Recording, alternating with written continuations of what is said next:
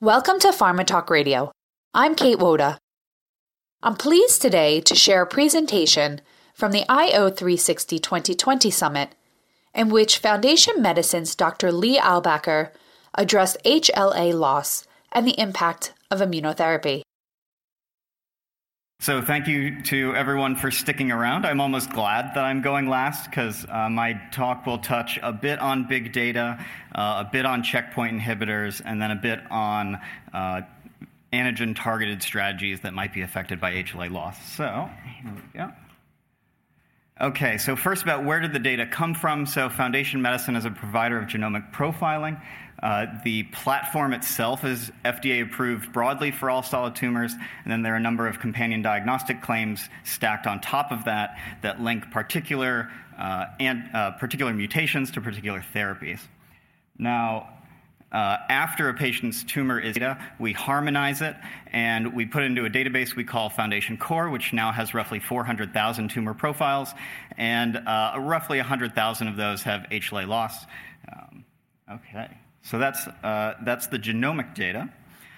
Let's move forward. Okay, so we also partnered with Flatiron Health, who is a provider of electronic health records, abstract data from that to create real-world evidence data sets, and then we combine those to create a real-world clinicogenomic database, or CGDB as we call it, which has roughly 50,000 patients. So this is real-world data, genomics plus outcomes. So the first thing we wanted to do with this data set was recapitulate known genomic associations, real-world data sets. The patients are sicker, the data is noisier, and so this is a bit of a mouthful at the bottom, but we created a cohort which, and I'll read it backwards, so non-squamous, non-small cell lung cancer, EGFR ALK wild type, they don't respond anyway, and then second-line checkpoint inhibitor monotherapy treated because the all-comer label makes that the study. So if we look at known genomic associations, of course, RISV was the first to publish on tumor mutational burden. So those patients whose tumors are high, have a high tumor mutational burden, perform better. Of course, this is a continuous variable. I've just picked a cutoff of 10 because it's somewhat near the median, but those patients with a high tumor mutational burden in teal do statistically significantly better than those with a low mutational burden. Another genomic association, which was first described by John Haymack at MD Anderson in collaboration with my team at FMI, shows that patients whose tumors harbor an STK11 alteration, this is loss of function in this case, do statistically significantly worse than those who have an intact STK11 gene. Okay.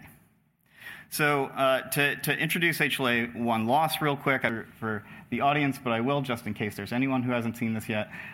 So the major histopathology class 1 complex is what presents neoantigens to CD8 T cells. It can be encoded by 3 different genes. The long chain can be encoded by 3 different genes, HLA A, B, and C. I'll collectively refer to them as HLA-1 in this talk. And of course, McGranahan et al. Showed a couple of years ago this really interesting mechanism of immune escape whereby a tumor cell can lose its either maternal loss of heterozygosity event, which abrogates presentation of neoantigen and allows that tumor to escape. Okay. So thinking more broadly about biomarkers, I really like these. This is a review by Hedgay and Chen. What I like about this is the circular nature of a continuing immune-tumor kind of interaction. And so I've put some of the relevant biomarkers I'll be talking about today. So if you start at kind of the bottom of the circle, you have a tumor which releases antigens. Those antigens prime T cells. And of course, we think of tumor mutational burden as a proxy for neoantigen load. Those T cells then have to go to the tumor. And then antigen has to be presented again on HLA. And then, of course, also is expression of PD-L1. So I hope to show that HLA-1 loss is, of course, mechanistically related to tumor mutational burden through the presentation of neoantigens. But in a way, it's also related to PD-L1 expression because both are immune evasion mechanisms. So the diversity of the HLAs makes any measurement of them particularly challenging. And so to determine loss of heterozygosity in most systems is a pretty simple equation. You basically take your copy number model, and then you throw in a minor allele frequency, and then you can fairly easily determine the zygosity of any locus. So with HLAs, it's a big black box. So first, you have to genotype your patient. You have to determine if they're germline or not, of course. That kind of takes them off to a different track. You then have to realign all of those reads you just aligned to now a patient-specific genome, and that allows you to get that custom SNP allele frequency determination. Okay, so for this talk, I'm just going to focus on somatic loss of HLAs. There's been a lot of talk about germline diversity. I'm not going to touch on that now. And for the purpose of this talk, somatic loss of one of the alleles is sufficient to make the sample deemed HLA loss, although in actuality, most samples lose all three. Okay, so why did we do it this way? Some methodological considerations. So this is the formula of McGranahan. They used a 0.5 cutoff using this formula. This formula looks pretty gnarly, but it's just kind of a basic copy number modeling formula adjusted for loss of heterozygosity.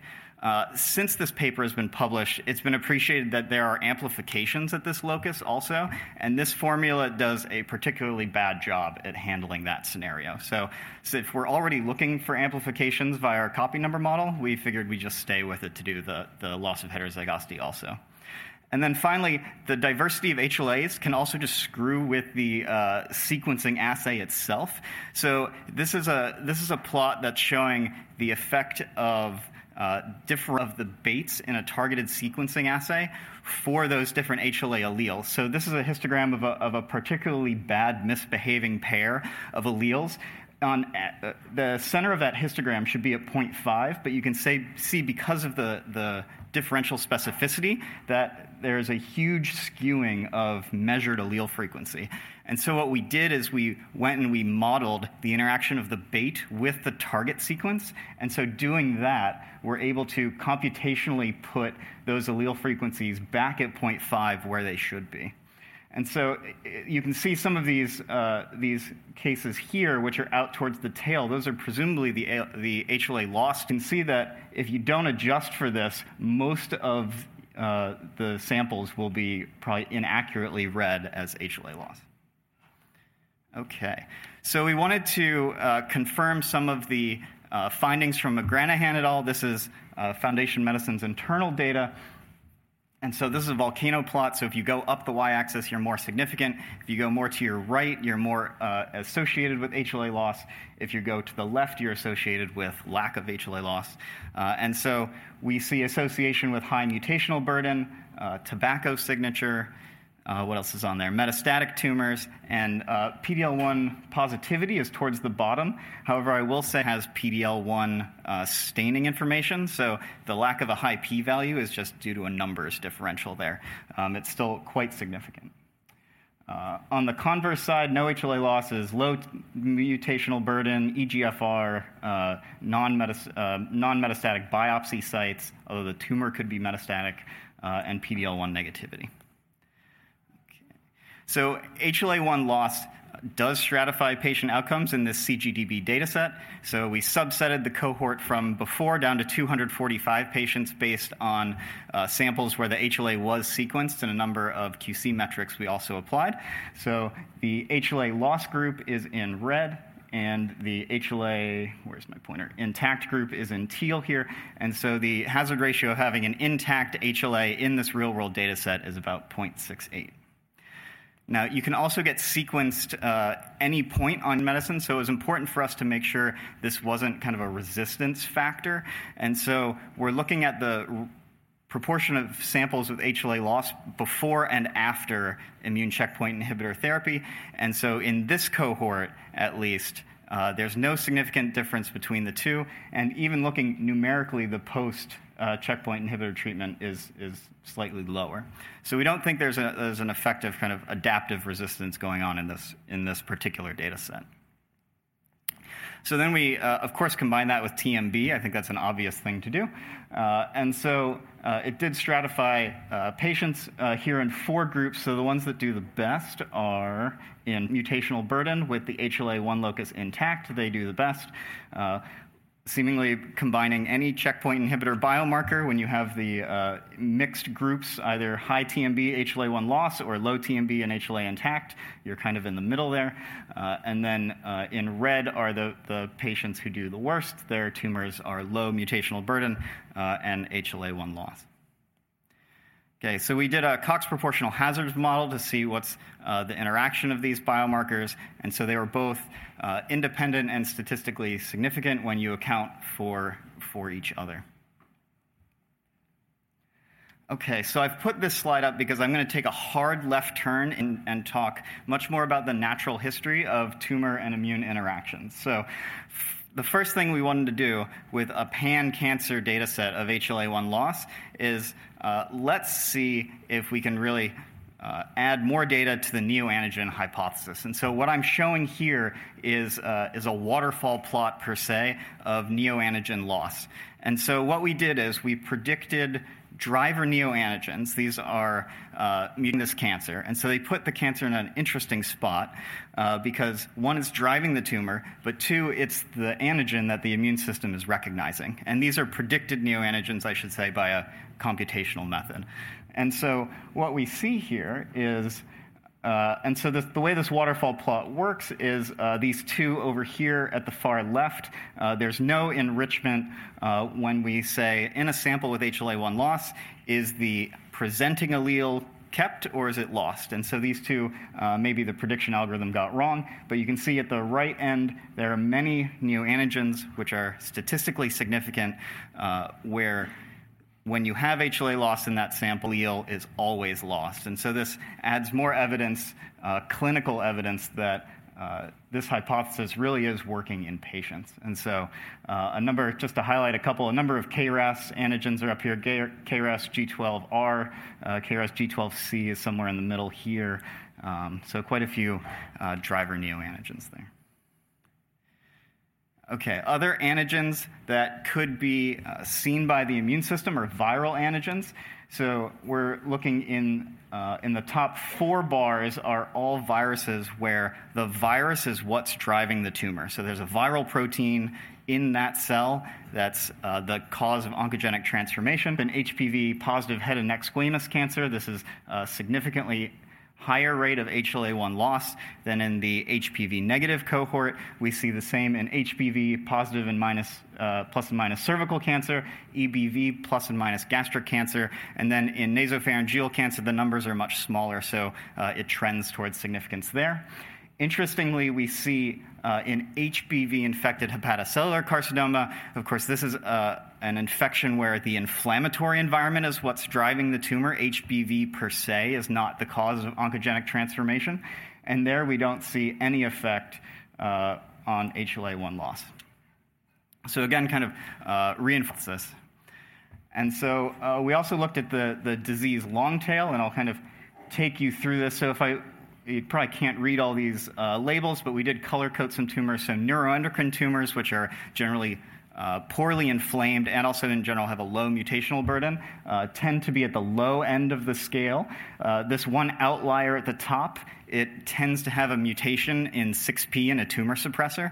And so we think this HLA-1 loss is a bystander event in that particular tumor. As you kind of think about increasing your mutational burden, you get to about 2/3 of the way up, you get non-small cell lung cancer, and then you get a big cluster of squamous cancers, which tend to have a higher mutation of a lot of copy number aberrations in them.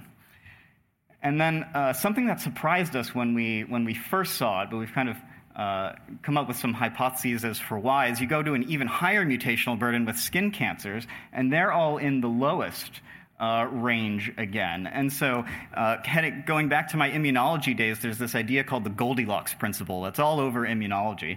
And so the basic idea is if you're the tumor, if there's no immune response to you, if you don't have any neoantigens, there's no reason to lose HLA.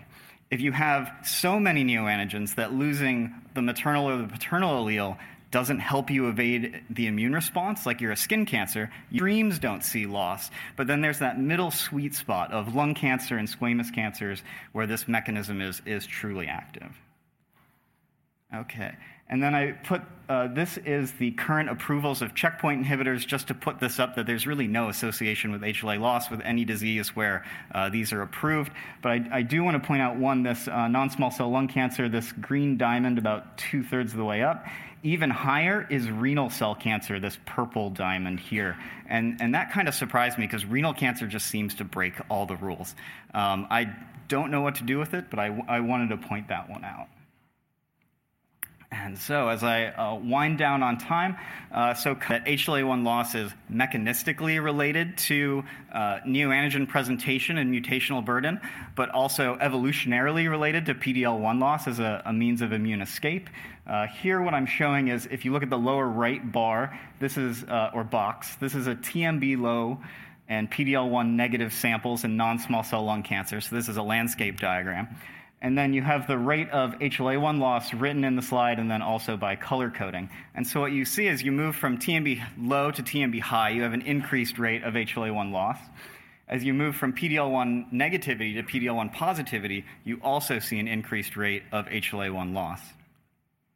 If we look pan-cancer, again, moving from TMB low to TMB high, there's an increased rate of HLA-1 loss and also negative to positive in terms of PD-L1 staining.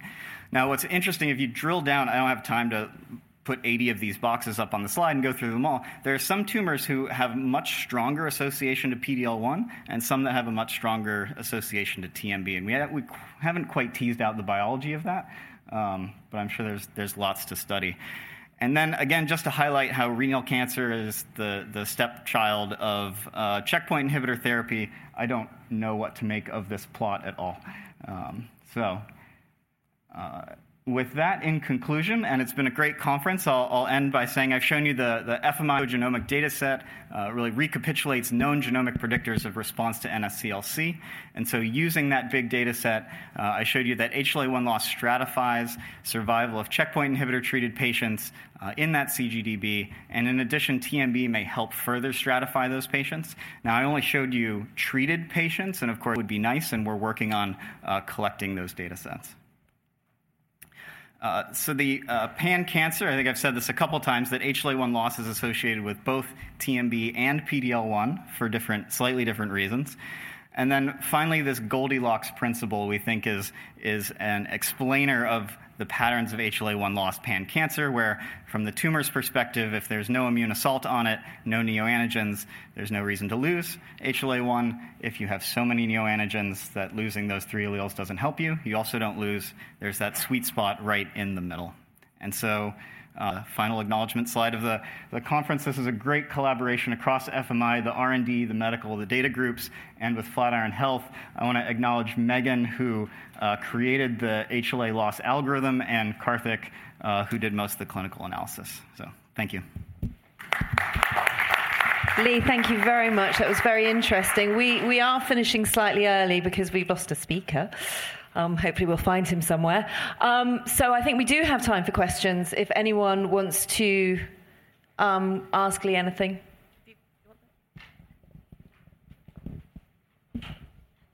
Hi. Actually, just a comment that in the case of Merkel and measures that you would potentially expect to see HLA loss and you don't, it could actually be at the transcriptional level, which wouldn't be picked up. And it's been described for those cancers where you have a limited number of critical antigens that are presented in an allele-specific manner. So it could be transcriptional. And in case of Merkel, it's been shown. Absolutely. As a postdoc, I got my hands on a great cell surface mass spec. Was one of the most variable proteins on the cell surface across cancers, definitely. Fantastic presentation. So in patients that you're seeing HLA loss, is there evidence for increased NK activity? Short answer is no, because we're not a clinical trial provider. These are all kind of taken in the course of therapy. So we don't. Was there a signal? Did you look for signals of NK biology? I would love to. We don't have the data. These were all just DNA sequenced patients. I know where you're going, and I would love to do that. Any of these? It was only DNA. Yeah, it was only DNA. How about NK inhibitors, for instance, HLA-E? Have you looked at that? I don't think we've ever baited HLA-E, and the tricky part with that is often it's the peptide that's in HLA-E that determines whether the NK cell reacts to it, and so that's, I think, even trickier problem. And then continuing the line of questioning. Question, not interrogation. This feels like my quals. What about beta-2 microglobulin? And then the other one would be TAP, all of those in the pathway of antigen presentation. Yeah, so we're a little bit limited to what we've baited. Unfortunately, was baited on our heme assay and not on our solid tumor assay, so that is a problem we're hoping to fix. The TCGA has some interesting associations with TAP in general. I think TAP is, and the other components of that pathway just tend to be mutated slightly less than B2M, say. Okay, great. Thank you very much, Lee. Thank you. I hope you enjoyed the podcast from the IO 360 2020 conference. The next IO 360 meeting will take place virtually February 23rd through 26th, 2021. For more information, visit www.io360summit.com.